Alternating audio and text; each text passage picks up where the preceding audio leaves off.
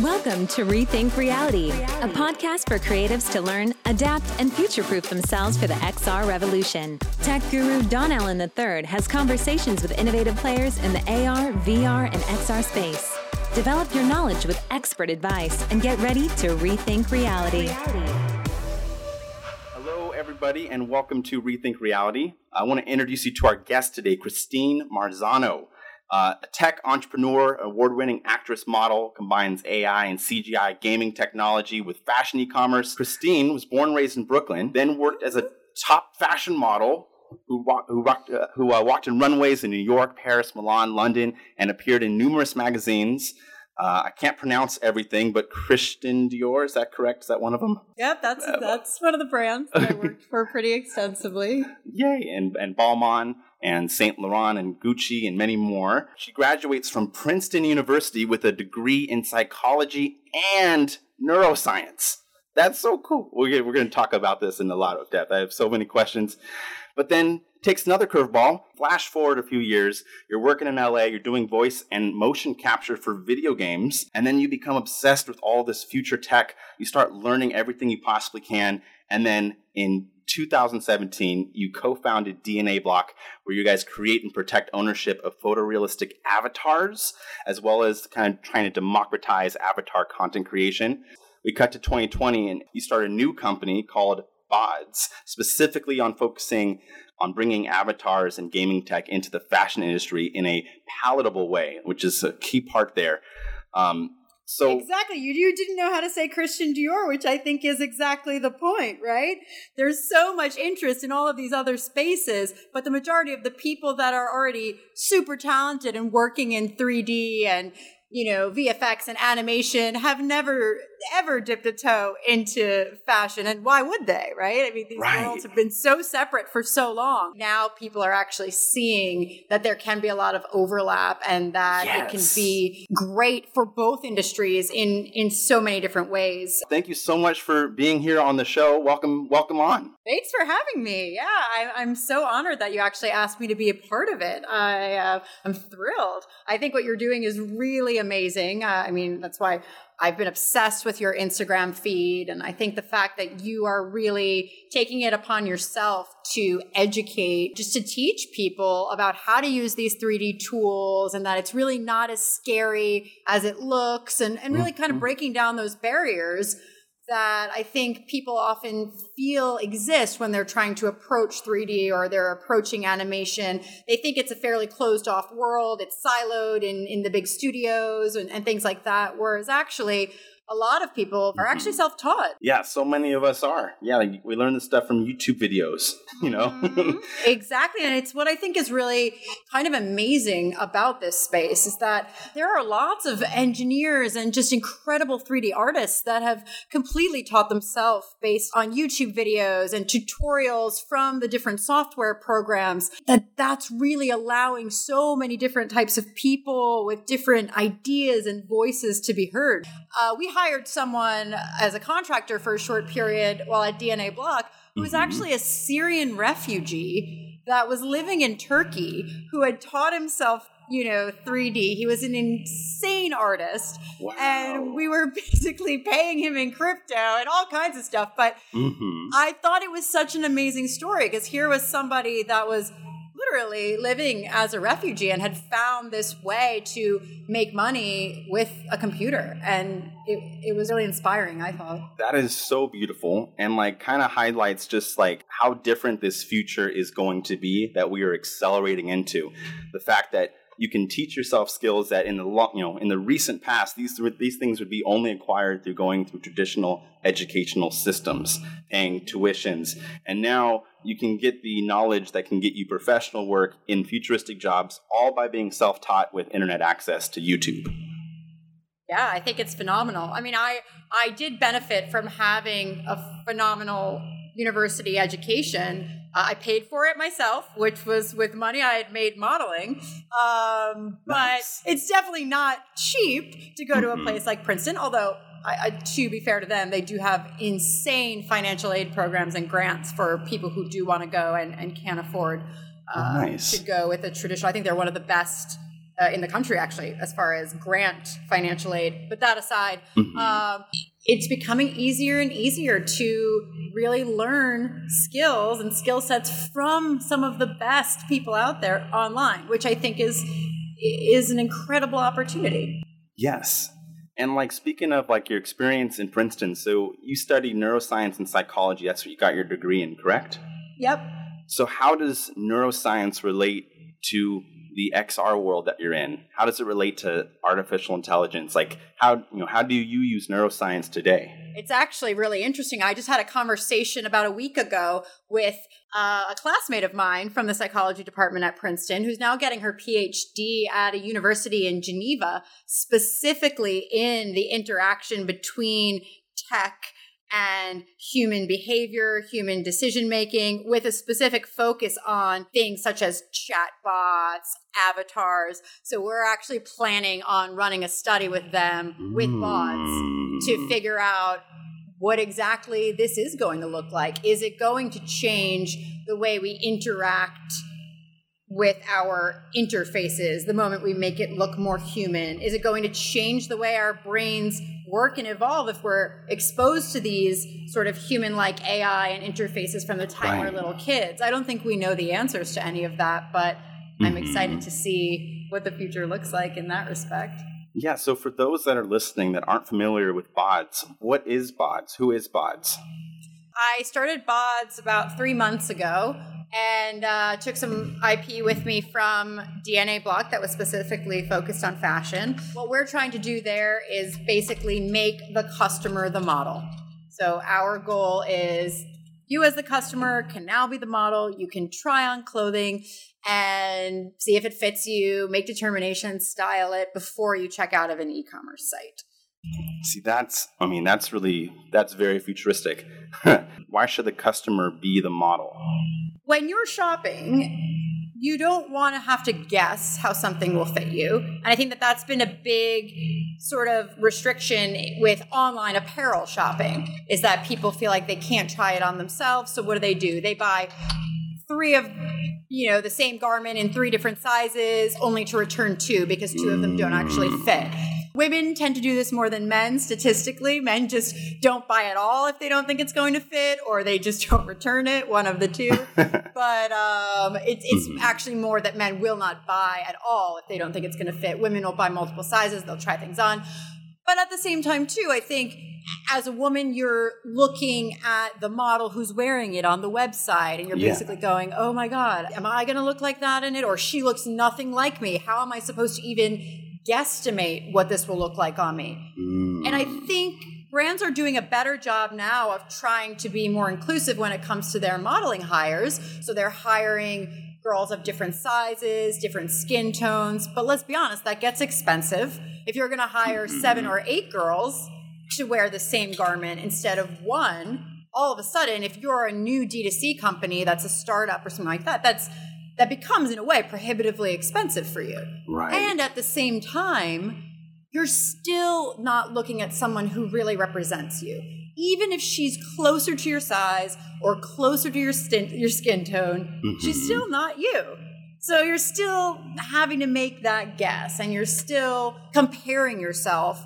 And I don't know if comparison is always a good thing. I feel like in most cases, comparison is not a good thing for body image, mental health, etc. So if you see yourself, you're able to make a real determination, and you're not forced to compare yourself to someone, and it's most likely a retouched image anyway. So I think that there's a lot of benefits in that from a sustainability perspective. All of a sudden, you're not shipping all of this returned apparel back and forth, for half of it not to even be resold and just to be dumped into a landfill at the end of the day. All that packaging from like trying out 3 different sizes and you're going to return 2 of them. There's still like all this packaging that had to be used in that process. The packaging, all of the emissions from the trucks that are sending them back and forth.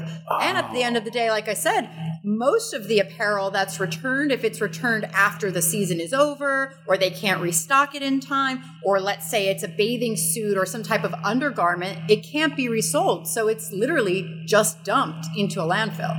As customers, we're all starting to get a bit more aware of sustainability and what shopping fashion, especially fast fashion, means for our environment, and how we can make small little changes in our behavior that will benefit the environment and the world that we live in. And I think this is just another way to do that. Well, I mean, that's super fascinating. And maybe we could speak a little bit more about sustainability and these technologies. I mean, I recently just mentioned to folks that I find augmented reality to be one of the most sustainable forms of art, because as long as you already have a displaying device, you don't need to physically pour paint into a landfill in order to display an art gallery that's in AR. And it's like this whole other nature, like, yes, it's really fun and immersive, but it's also sustainable. Like, there's, you don't have to take up a lot of space. It can be consumed in lots of different locations. When it comes to fashion, like a fashion avatar, it's important to have it look and be us, because then we lessen the guesswork of what size things are, and we start lowering the amount of comparisons we do to our body image to others. Exactly. Now, I'm not saying that you need to then take this accurately sized avatar and go use it in other sort of places. And I would love for our avatars to be the ones that you can then take and use other places in the metaverse or in, AR experiences, any extended reality. But that's not to say that you can't change them before you do so. So I'm a big believer that the whole benefit of these extended realities and having an avatar representation is that you really can be whoever or whatever you want to be. Your look in that space is not dictated by the way you were born and what you look like in reality, or what, where you were born. There's so many things that you can basically overcome and really truly be whatever you want in these digital spaces. So I think for the purpose of clothing try-on, it needs to be accurate and it needs to actually reflect you in the real world. But then taking that avatar and bringing it elsewhere, it can be manipulated to be whatever you want it to be and however you want to be perceived. And I think we're seeing more and more now with millennials, Gen Z, they enjoy having different presentations of themselves depending on what the environment is. And why not allow that and encourage that in a way that's fun and interactive and expressive? I think it's how you express yourself. And it's how you want others to perceive you. And it's something that you can really be creative with and have fun and try new things and experiment. And I think with having avatars that you can try on with, I think a lot of times people are afraid to experiment. They're afraid to buy a size that they think is maybe a size that they wish they weren't, or things like that. But if you're doing it all online and you're doing it within the comfort of your own home digitally, I think all of a sudden you open up the playful and experimental nature that fashion is really meant to have. People will be willing to try on things that they would maybe never have taken into a fitting room in a store, that they would have been embarrassed to see to have somebody see them with. Or, you talk about now there's all these different gender neutral fashion labels that are popping up, and you look at it and you go, okay, that is a t-shirt. But the way one wears it and styles it and how tight it is, how loose fitting it is, how short it is and cropped, how long it is, will determine the expression of that person. So that same t-shirt can be worn a bazillion different ways and have a different type of expression in each of those instances. And how are you supposed to know what size, quote unquote, you are unless you actually try it on? So if you're being told by the brand, you are a size small based on your measurements, well, I'm a size small if I want this t-shirt to fit me in a very generic, basic way. But if I want it to be tight and cropped, or I want it to be big and baggy, I obviously wouldn't be that size. Right. And that's where I think the visualization layer is really important, because for me, fit in fashion is subjective. There are things that definitely do not fit and will not stay on your body. So there are extremes, and there are things that will not close at all on your body, and those probably do not fit. But within the middle part, I think it's really subjective, and you as the customer need to decide fit. not an algorithm or some, sizing label on your clothing that's meant to make you either feel good or bad about yourself. I'm right there with you on that one. I mean, especially you speak to, certain things that you might not want to try on in the real world, but you'd be more than happy to try it on your avatar, and it might actually be something that informs your buying decision. I don't really like putting makeup on myself, but I'll definitely wear it on a filter. My girlfriend, she designed some really cool makeup for an AR face filter for Spark AR, and I try it on. I'm like, whoa. Actually, I like the way. Look great with these eyelashes. Yeah, I was like, wait a second. I've never ever in my life, I've never tried makeup like that before. I would be too scared of. I have certain gender norms that I was trained on, but suddenly when it's this virtual layer, I'm suddenly like, okay, well that's fine, and then I can share that, and it's different. For some reason, my brain separates it and says, that's okay because it's the digital representation of me. It's not me that's wearing it. It's the virtual me that's wearing it, and that's fine by me. Yeah, I think what you asked earlier about neuroscience, AI, XR, I think what we'll learn and what I think will be really interesting is how we perceive these avatars. Do we see them as an extension of ourselves? Do we see them as a version of ourselves, but that there is some separation between our physical self and that digital version of ourself?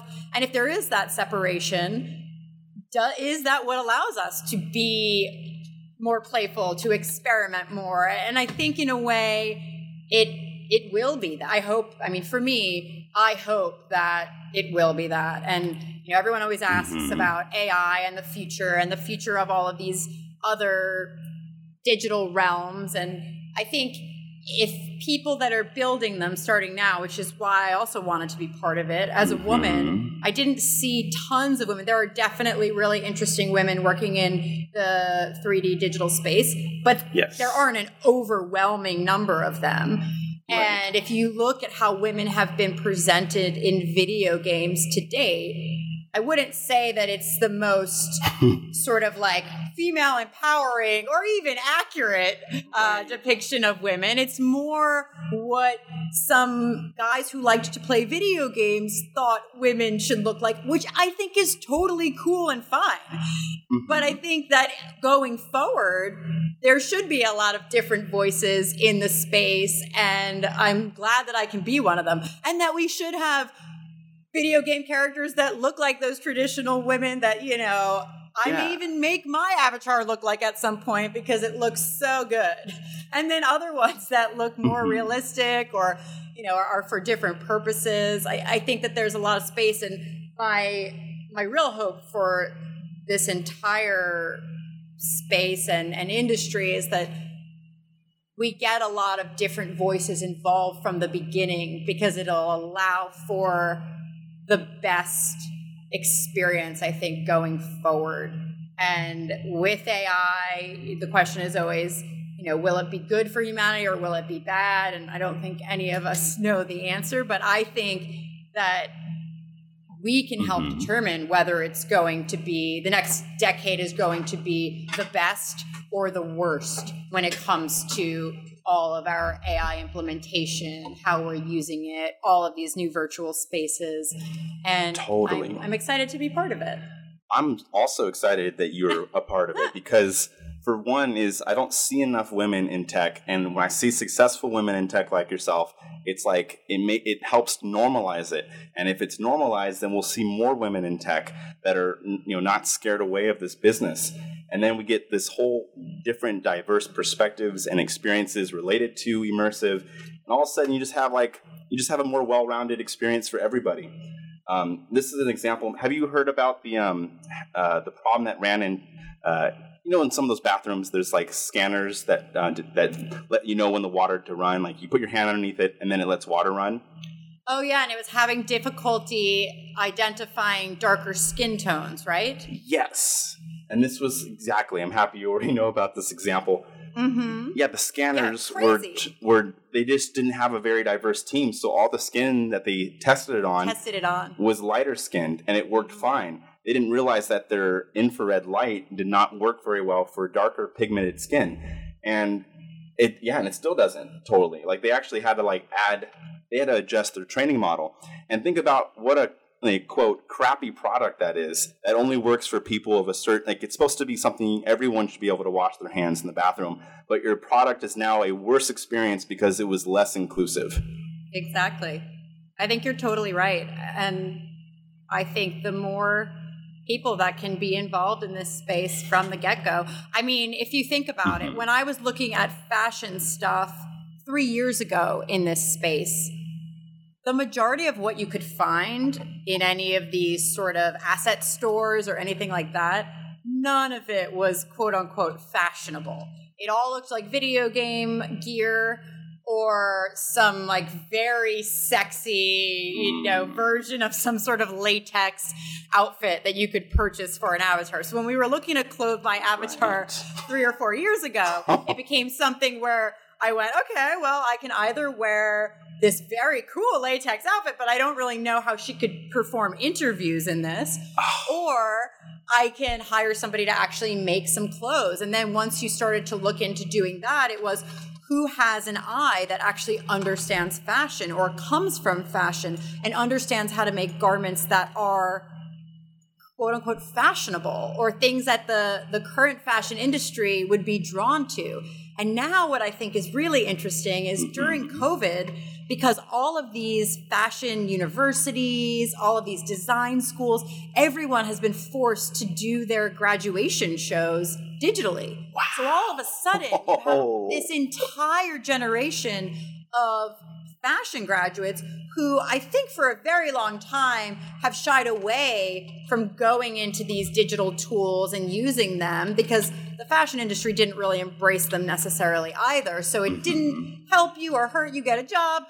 Now, they're all learning how to do them. And I truly believe that to get a job in fashion going forward, you will need facility with these 3D tools, whether they're putting them in the beginning parts of their pipeline and production. You have things like Browseware, Clothe 3D, Tukatech, all of these different softwares where you can take patterns and create them into 3D garments, which then you can use with your production pipeline. I mean, I think we talked about sustainability earlier, but there's tons of sustainability issues on that end of the production of garments, the sampling of garments that'll all be helped with 3D as well. And I think having COVID happen and having all of these graduation shows be digital really opened up this entire 3D world to these people that do have these fashion skills and do have these design skills that I think now you will begin to see so much more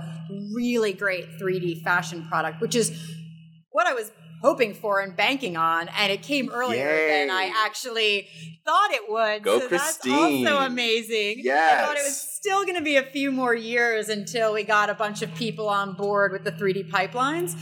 But I have to say, I think COVID accelerated that acceptance, and a lot more brands are now looking into how they can implement 3D into their pipelines, which I think is great for everyone. Yes, so a lot of people listening are creatives that are trying to get into this space. And so let's say you are a fashion grad. You're graduating with fashion. This is what you want to work on, and you want to be future-proof. What are some of those 3D needed tools that you might want to recommend to a creative here that wants to bring their fashion and have it be ready for that digital world?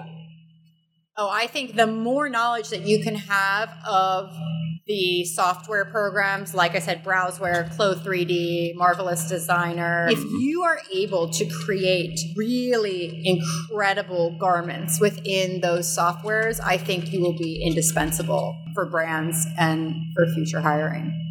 You're hearing it from the pro themselves. Get into these tools. Like Adobe Substance. I mean, all of the trims and everything else. If you really have a great eye and you're already an artist, getting in there and really making the embellishments on the fabrics and things are really what will set you apart from other people who are trying to do clothing, and it will also set you apart when it comes to a large brand looking to make hires going, wow, that garment looks so incredible, so insanely real that I can't even tell the difference between that and the garment that we have hanging on the shelf. So. Right. Yeah, I mean, once you start to, struggle to distinguish between reality and, digital, I mean, then we start talking about psychology at that point.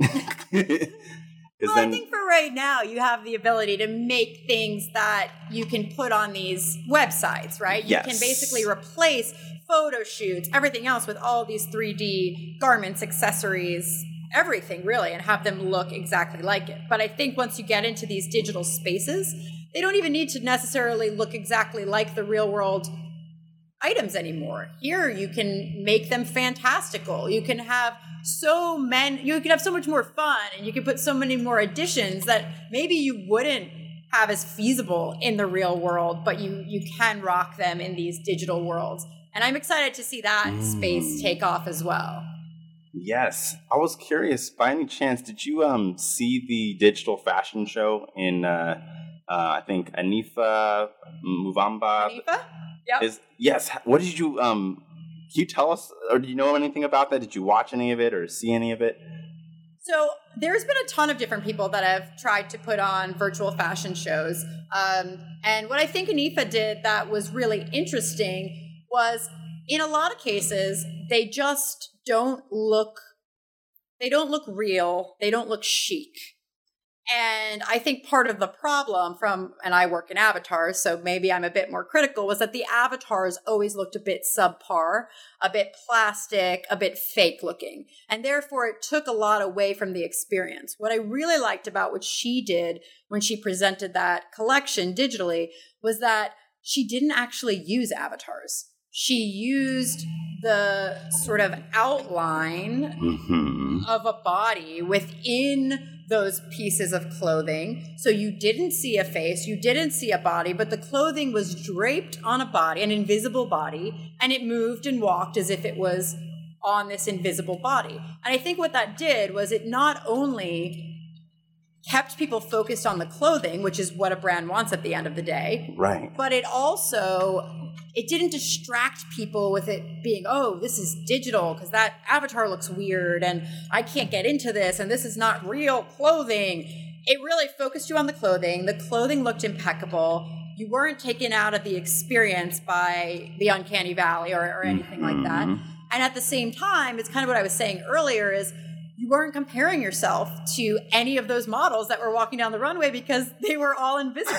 So you could imagine yourself in one of those garments very easily because it was literally an invisible person walking down the runway. So I thought she was extremely innovative in making that decision. And I think it was because she had an eye for fashion. I think a lot of times people who come from the tech side want to show off all of their tech and the tech skills.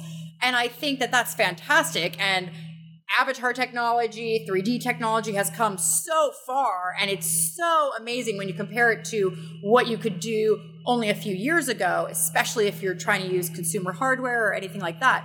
But when you're looking at it from the fashion perspective, you still have to keep in mind, what are people going to think is fashionable? Right. What are they going to be able to relate to? What is somebody who has never heard of 3D, looked at something in 3D, thought about 3D, or anything like that? What are they going to think about it? Is it going to be easy for them to understand? And I think my superpower, or what I find to be my power alley in this whole thing, is being that bridge and that translation between the fashion world and the 3D world.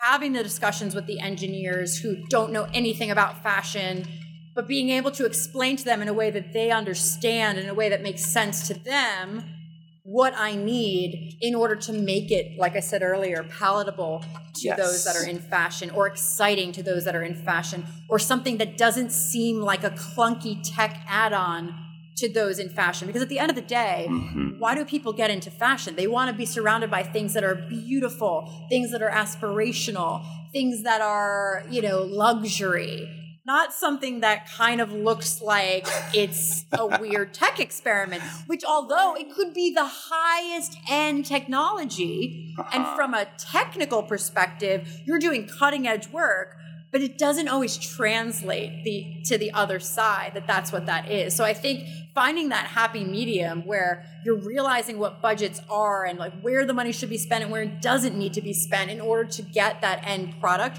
that everyone can understand and feel good about is a skill set that I think I've developed over the past few years, and one that I think is very rare at this moment in time. Will it be rare going forward? Probably not. But I think for right now, there's not that many people who have spent this much time working in the fashion industry and in the 3D world in the way that I have. So I think that I can bring this mixed mash experience to the world in a really unique and informative way. Speaking of your superpower of translating between the 3D tech and the fashion world, I take that back. I don't know if it's actually a superpower, but I think it is, because you know if you're able to translate between these things, you make for new experiences that aren't possible. And one thing I've noticed, and you've had a lot of experience, not only using motion capture, but actually doing motion capture. Can you share a little bit about what was it like doing motion capture for video games? Yeah, absolutely. So I was trained as a dancer as a child and grew up dancing and everything else. So I think I have a lot of body awareness, as well as motion capture was fascinating because here I was able to capture my actual motion and then watch it put onto another character, but still being able to discern, wow, that's me. That's how I move. And it was actually really funny. We did a test. I was the first avatar that we made at DNA Block, and we ran all of our tests on my avatar, and it was quite fun to be the guinea pig. But you saw a lot of things go wrong as well in all of those tests, but you learn a lot from it. And I remember we put my motion capture from a runway walk onto my own avatar. And my sister texted me and said, wow, Chris, that is you. That's how you walk. That's your hand. That's the way your hand moves. And the fact that my sister, who has grown up with me and has seen me walk a million times and has probably watched a ton of fashion show videos that I had been in throughout the years, was able to know that that wasn't some Mixamo animation that we had put onto that character, that it was actually my walk, was really interesting. But at the same time, part of what got me interested in this whole space was wondering who owned that. I began to realize not only is this the future, but who owns this? Does the production company own this? This is literally my essence in a way. You're using my voice. You're using my movement down to the movement of my fingers that are recognizable as me. So going forward, who owns that and how is it going to be used? And it became a question that we brought up a lot in the first company. How do you protect your digital likeness? How do you make sure that you own it and that you're licensing it out for use rather than somebody else owning it and you having to make multiples of them and everyone owning a bit of you? And I think it's a question that was a little bit too early for when we had started the conversation. People weren't ready to have it yet, but I think it's something that is definitely being pushed to the forefront now as all of these artists digitize themselves in order to put out concerts and everything else. I believe the question will become, who owns this? Do I own it? And how do I continue to use it, monetize it, etc.? What do you think it should be? Like if we put laws aside, when it comes to your avatar and the motion data and the likeness, the person whose likeness it's based off should own that data, and then they should license it. So they should be paid for whenever it's used. And I think it's the same as now. If someone uses your likeness for something and is paid for it, you are entitled to be paid for that as well. They are not legally allowed to use your likeness for something unless you've agreed to that. And I think digital likeness is going to be the same thing. It's probably going to be a lot more difficult to monitor, which is why there are tons of talk about blockchain protection and things like that, which I think could be very interesting going forward. people are starting now to be a bit more concerned about their data and how their data is used. And I always thought, while doing all of this, the moment your data looks like you and talks like you and walks like you, all of a sudden your data means more to you. All of a sudden your data is not something that's, your bank account information is very important to you. Do not get me wrong. But there's something about it that doesn't affect you in the same visceral way as seeing yourself, seeing your movement, hearing your voice. And I think the moment that starts to happen and people realize that that's their data, they will probably be a bit more proactive about trying to protect it as well. I wonder if everybody having their own avatar would actually just make everyone more careful with their data. I think that that's an absolute possibility. I would hope that would be. Where they're like, well, this is my, it looks like me, sounds like me, walks like me. I care about my data now. Yeah. I think it is the thing that will be the tipping point. It's your data that you as a human can relate to. I think data for humans is still an abstract concept, even if it is something as important as your banking information. It's still quite abstract. Oh, they know these numbers and things about me. Okay. So I think when it actually looks like you, our human brains are wired to recognize faces, recognize movement, that is why we get the uncanny valley and things like that, because we are so fine-tuned to recognize human faces and movement and to detect emotion from a face that, yes, I think it will definitely affect us in a way more visceral way than our abstract data is currently making us feel when it's out there being bought by every single company in the world. I had some friends that were hired to do motion capture for some of the EA sports games, some of their basketball games. They did some of the stunts and some of that motion work, but since they reused the data after more than one game, they didn't get paid per every time that was used. They only got paid a one-time stop kind of thing for when they did the initial motion capture, and then but the contract they signed basically meant they didn't own that motion data anymore. EA owned that motion data. So to that note, I can understand the likeness of your avatar wanting to have ownership of that, but do you ever think it would be strange if a company wanted, do you think the user should be able to license out their motion data? Those arm movements are my arm movements. That's how my arm swings when it walks, and you need my permission to use my arm swing, because that is my data that comes from my physical body. Absolutely. I think you should be able to license out all of those aspects of yourself, because they are, in essence, what makes you you. If you saw, for instance, the Hanifa models, which were invisible, but they were using your motion capture, you would still be able to recognize that it was you. Such a good point when you put it that way. I'm literally looking at that on my screen right now as we're talking. So I think it is a fingerprint of you, and so therefore you should be able to own it. That's my take on it, and I think you will going forward. The more interesting they will want these virtual experiences to be, the more human they're going to have to make them. So you can get a lot of mocap generated using AI, I would imagine, going forward, but they're not going to be as nuanced. They're going to be cleaner. Who knows, actually? But I think, as I said that, I'm like, actually, maybe they won't be. Maybe they'll be able to train it to make it nuanced so that, but for now, yes, you should be able to do your own motion capture. But the whole motion capture process, for people who haven't done it before, is fascinating. You're on this big stage, you're wearing the suit, and you have all of the cameras basically capturing every single motion. Even you're wearing gloves that are capturing finger. We did a test for trying to create avatars that could do sign language. Oh my God, that's beautiful and complicated. Yes. Well, so we were not going to be the right people to do it, but we just wanted to see if it was a possibility with the avatars that we were building. Obviously, we would have needed to bring in people who are specialists in that area.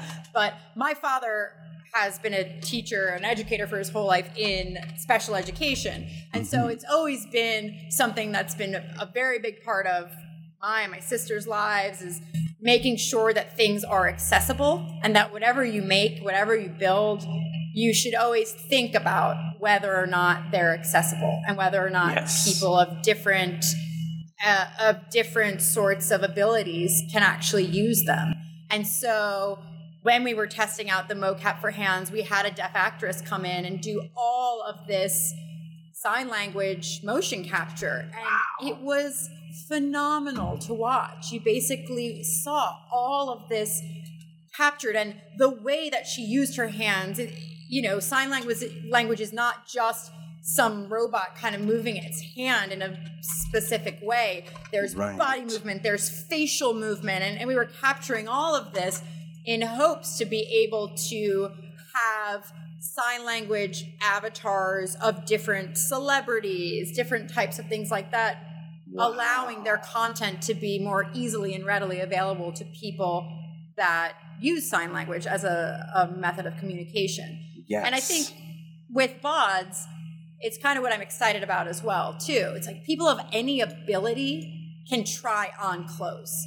So I think there's also something really amazing about that, and about the idea that, maybe if you are in a wheelchair or something like that, you would have difficulty in a fitting room, or you don't want to spend that much time in one. If you could try it on digitally, and then in essence, we can have you sit down in a chair, so you could your avatar, so you can see what it looks like sitting down, if that is how you spend most of your time, etc.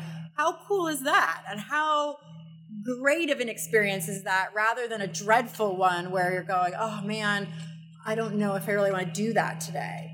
Wow. See, that's like the kind of insight that I've never thought of, and of like using motion capture to make fashion just an accessible experience, because maybe you're in a situation where you can't be as physically mobile, but you still want to be wearing clothes that make you feel good and express yourself. So then using motion capture to kind of assist with that process, that's really beautiful. Thank you for sharing that. That's amazing. There's tons of business applications, but allowing accessibility using tech, I think, is something, like my dad has always said, that you should always think about. Whatever got you interested in digital fashion? As a model, right? Mm-hmm. I kind of got to see the change in fashion. I started, and it was film cameras. Okay. Which seems like it was forever ago, but I'm not that old. Mm-hmm. But all the top photographers and everybody else, even though digital cameras were starting, they were all still only using film. Film was best. Nobody worth their salt in the photography game was going to use a digital camera. So you would show up on these photo shoots, and they would take photos of you using film, using large format cameras, everything else. Not to mention, those photos were going to be used in printed magazines. You were not going to see those things online, because that was considered low grade, low class. You weren't going to be in an online publication. That was, no way. You wanted to be in the actual printed publication. Yes, the authority. Exactly. And as it went along, I remember seeing, I did do one photo shoot that was going to be for a zine, that's what they were called, an online magazine. And I remember my agent saying to me, well, don't worry, but at least we'll be able to use some of the photos. They're really cool. And basically saying, this is not going to help your career that much, but the photos will be great, right? Then you cut to now, where nobody is consuming anything really in actual printed magazines. Everything is online. All fashion is being consumed, whether it's through social media applications or websites, e-com, everything else.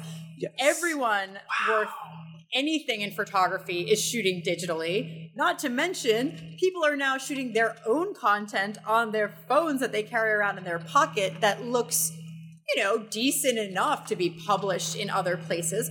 Right. So just seeing that trajectory from the time I started to now, what is that next step? The next step is obviously digital fashion. what do people use Instagram for? I think I read a stat at some point that about 80% of what is sold off of Instagram and visually is actually fashion and apparel.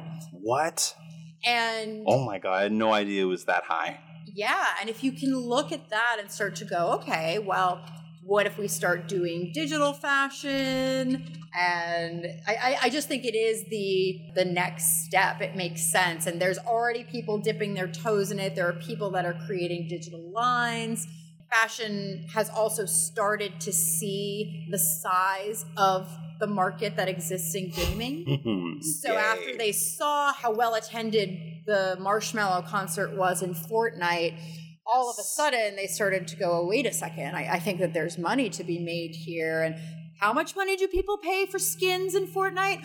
What? People pay an average of $85. I think it was something like 60% of Fortnite users pay $85 a year on skins and things. So now fashion is all of a sudden looking at gaming, whereas before the two things were like oil and water. They wanted nothing to do with one another. And now I think that they're seeing a lot of opportunity for overlap. And I think that that's great. I think why not have more fashion influence in gaming and more gaming influence in fashion, just to make both of the products more interesting and I mean, speaking to that, I mean, I play Fortnite pretty regularly with my little cousins. It's how we stay in touch, and I know a lot about them through it. And nice. I remember when we first started playing Fortnite together, both of them made a commitment that didn't last, saying Fortnite skins are stupid. They would never waste their money on something like that. Both of them said that. And I'm like, okay, if you say so. I swear maybe about 1.5 months after them playing it regularly, they had both spent about $55. And how they got that money was they worked extra time as coaches for being referees. Sorry, they were referees on their weekends so that they could make the money to buy skins on Fortnite. And I was like, that's, we're seeing a glimpse of what the future is. When these guys both said they weren't going to do it, and they're both now working on their weekends as kids so that they can pay for these virtual digital skins and avatars and dance moves. Yeah. It goes back again to what we were saying about expression. If you're using this as a proxy for yourself, or if you're using it as a way to put your own flair into that digital space, then hell yeah, you want to dress it the way that you want to dress it. You want to give it the moves that you want to be able, that you wish you could do in real life maybe, or that you actually can do in real life. Or, you want your representation in that digital space to be the coolest version of you that you could ever imagine. I mean, my digital avatar is going to be walking around in couture gowns for eternity. That is my goal for her. That's so cool. Sorry, I love that idea. Yeah, she's just going to be wearing couture and walking around. Why not? If I could wear couture and walk around every day in my real life, I would. I cannot, but my digital avatar will be able to. Exactly. Oh my God. Well, you know what I want to do with my digital avatar? The one I've been making, the cartoony one? What would you like to do? I want to basically put a lot of AI behind him so that he can teach classes. Mm-hmm. And then you could learn my tips and tricks for the things that I already teach. And when I'm not around or not able to answer questions, I would love if you can have my digital avatar teach you classes in like creative, nerdy software. And I would love if that thing could take you on, virtual journeys and get people engaged in other ways that are, tangible ways for people to learn and in the different ways that people like to learn. I would love for it to almost be like a really smart chatbot that also had a visual component. So you could see it in front of you through your phone or eventually through glasses. You can talk to it. It has responses that are like coherent and are useful. And then, that's what I want to make it do in like the long run. That's really smart. And it's something I'm looking to doing as well. I'd like maybe my avatar to be able to help with styling. Oh, wow. That would be cool. So, and there are lots of ways that you can implement AI chat logic right now into your avatar. Really? I can hook you up with some people that can help you do that.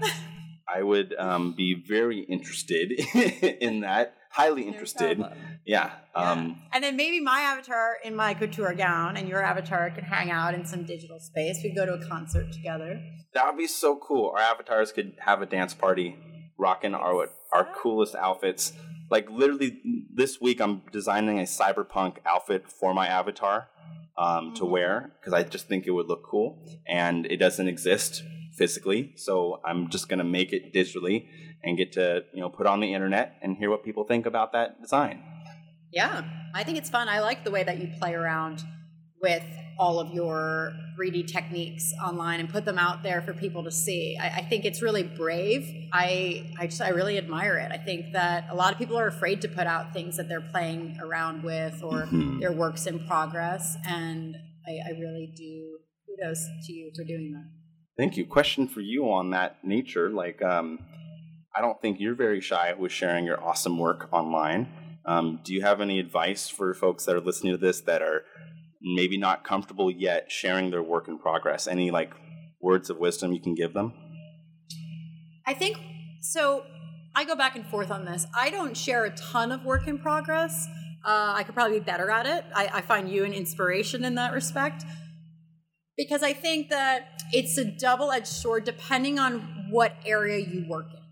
So I think for somebody that works specifically in the 3D space and their audience is predominantly people that understand that space, then I think you should absolutely show your work in progress, because it shows people how you're getting there, what the steps are to get there, how you're achieving that final goal. And I think it's really important and it's really helpful.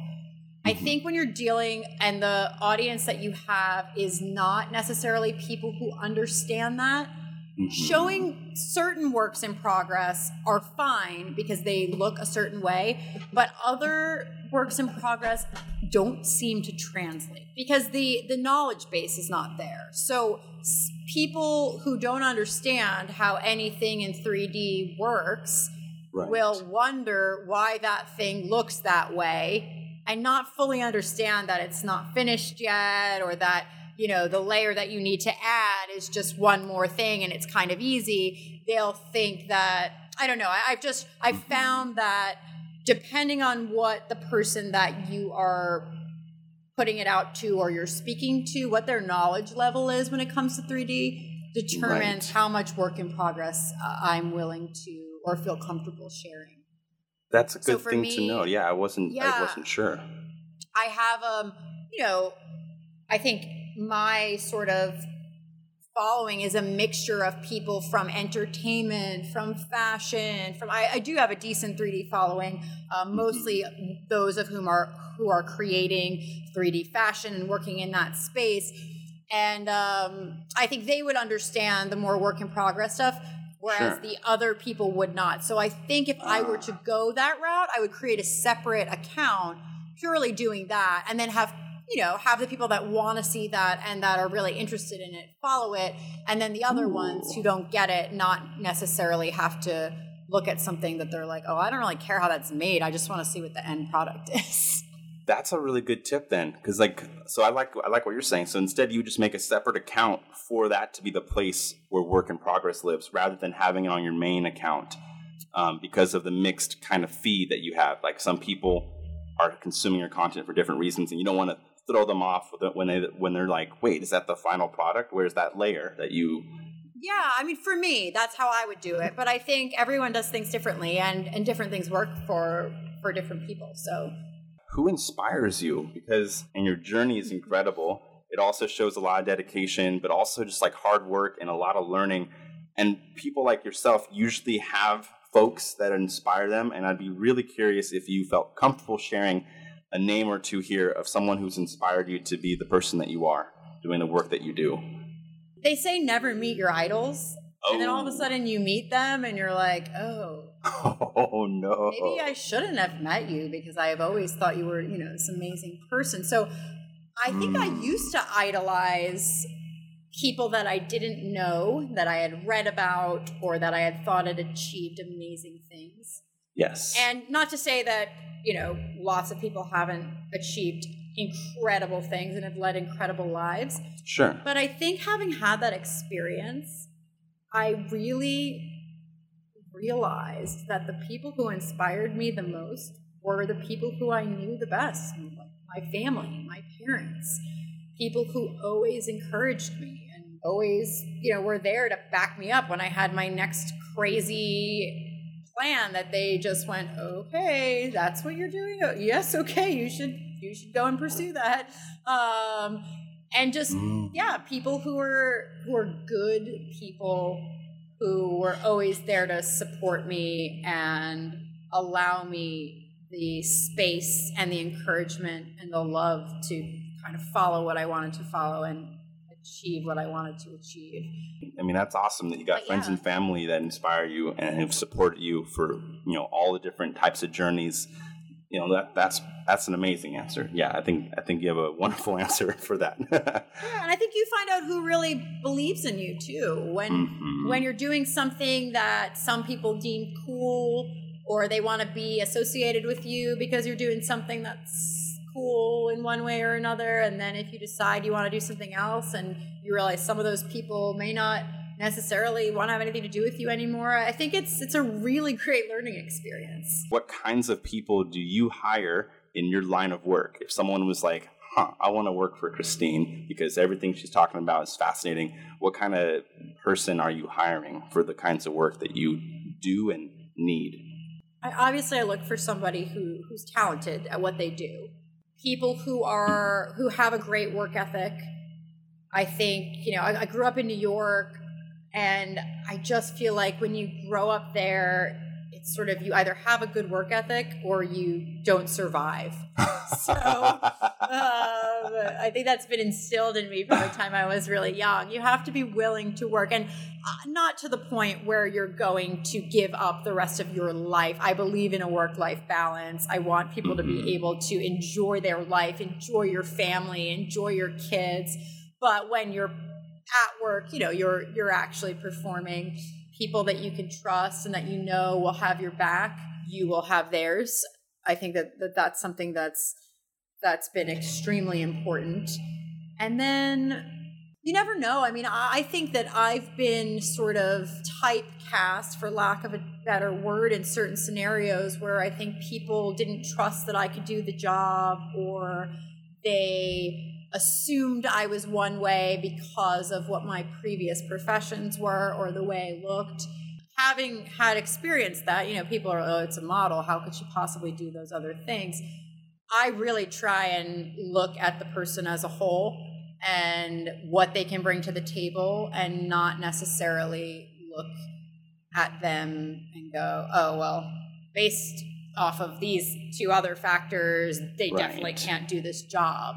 So, because I know that it really bothered me when I would sort of come up against that, and I would just think, well, if you could just look past that thing and actually see that it's informed me in such a way that it's actually improved this other thing. I think you never know where you're going to find talent, and it kind of goes back to the very beginning where we found that, the Syrian refugee who had taught himself 3D. You never know where that talent's going to come from, and I think you just have to be open to casting a fairly wide net for it, and I think it when you see it or you hear it. Well, it sounds good. That's some great advice and tips for folks that are interested. Where are the best place for listeners here to connect with you online? You can connect with me on my Instagram, which is at Mars Rover, MarzRover. We're in the process of putting together Bod's social media footprint. Ooh, I'm excited for that because I went to your website. I was like, wait, I want more stuff. There is no website really either. We kind of did something we thought was fun and funny. I like the lines that keep curving. It's like, it's mesmerizing. It's like, whoa. It's kind of retro, but, not... We were entertained by it. So yeah, all of that stuff will be coming in a much different way. But yeah, you can hit me up at Mars Rover. It sounds like a really bad AOL name, I know, but I think it works. Mars rover. I kind of dig it. Yeah, I think it works well. It's like short and it's memorable. So I think that's going to work wonderfully. And I'm still trying to come up with like my signature questions for this podcast to wrap it up. But I don't know if this question's too big to throw at the end. But how do you define reality? Is there such a thing? Is there? I mean, I think I could think of this from two different ways, right? Using both parts of my life experience so far. Is it all a simulation? Or using my my actor side and my Shakespeare training, or is everything just a stage and we are all merely players in it? I don't know. I think it would actually be foolish to try and define reality. I love that answer. Also, I'm a big fan of simulation theory. I think we're in it, and I think the pixel is our atom. You do? Partially, yeah. Every day I'm finding more evidence to support it. Do you ever look at any quantum mechanics updates and any of those sciences? Yeah. I actually just finished reading the book Human 3.0. Oh, I love that book with Mark Tegmark. Yeah, I literally just finished it today. That's one of my favorite books. Oh my God, man. It's fantastic. I mean, yes. I don't think it's not necessarily an easy beach read. I wouldn't suggest it for the beach. But if you're looking to see what the future of, quantum physics and what the future of AI and what our goals are for AI and how we're going to live together with AI are, it was a very fascinating read. I love that book. And if you're into that stuff, oh my God, do you have any other book recommendations? Because I'm looking for a couple more right now. That was the one I just finished. This is not at all similar, but I also was given by a friend of mine, The Obstacle is the Way. Ooh, I have not heard of that one. I'll write this down. The Obstacle is the Way? Yeah, The Obstacle is the Way. I forget who the author is. I can look it up for you. But it's basically sort of a modern take on a bunch of Marcus Aurelius and all other philosophers on how to take adversity and turn it into advantage. So it's a lot of stoicism, but it's written in a way that is understandable to the modern ear, I guess. And someone recently gave me that. It's by my bedside. I've been sort of dipping into it. I read more than one book at a time. I think it's some like ADD thing. So I'll read one and then I need to take a break from that one. I'll read a different one. So yeah, The Obstacle is the Way is the one that I've been reading. And I've really been enjoying it because it basically is letting you know that take any of the obstacles that come in your way and use them to learn, use them to better yourself. Don't let them throw you off course. Stay the course, if you will. I would highly recommend that one. Thank you so much. No, thank you so much for having me. It's really been a pleasure. I'm honored that you asked me to be part of this. And if anyone's listening that isn't in the 3D space or the XR space, who's just interested, I would say don't be afraid. And if I could do it, then you can totally do it too. I think it's all about your thirst for learning, your interest, your enthusiasm. And as long as you put in the work, you can definitely get there no matter what you're doing right now. And I think what's so great about it is there's so much blue ocean in this space for you to create within it.